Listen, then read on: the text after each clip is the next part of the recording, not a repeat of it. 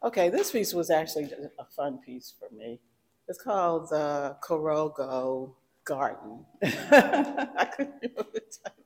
It's called Korhogo Garden, and Korhogo is the type of fabric that you see in that figure.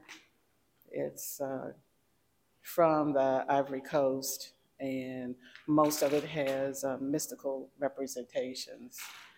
I call this a fun piece because a lot of times I just want to get as much movement in that fabric as I can. And if you get close to it, you can see that it's all kinds of fabrics. It's embroidered. It is, some of this little strip here was hand dyed by me. Some of it came from clothing, repurposed clothing.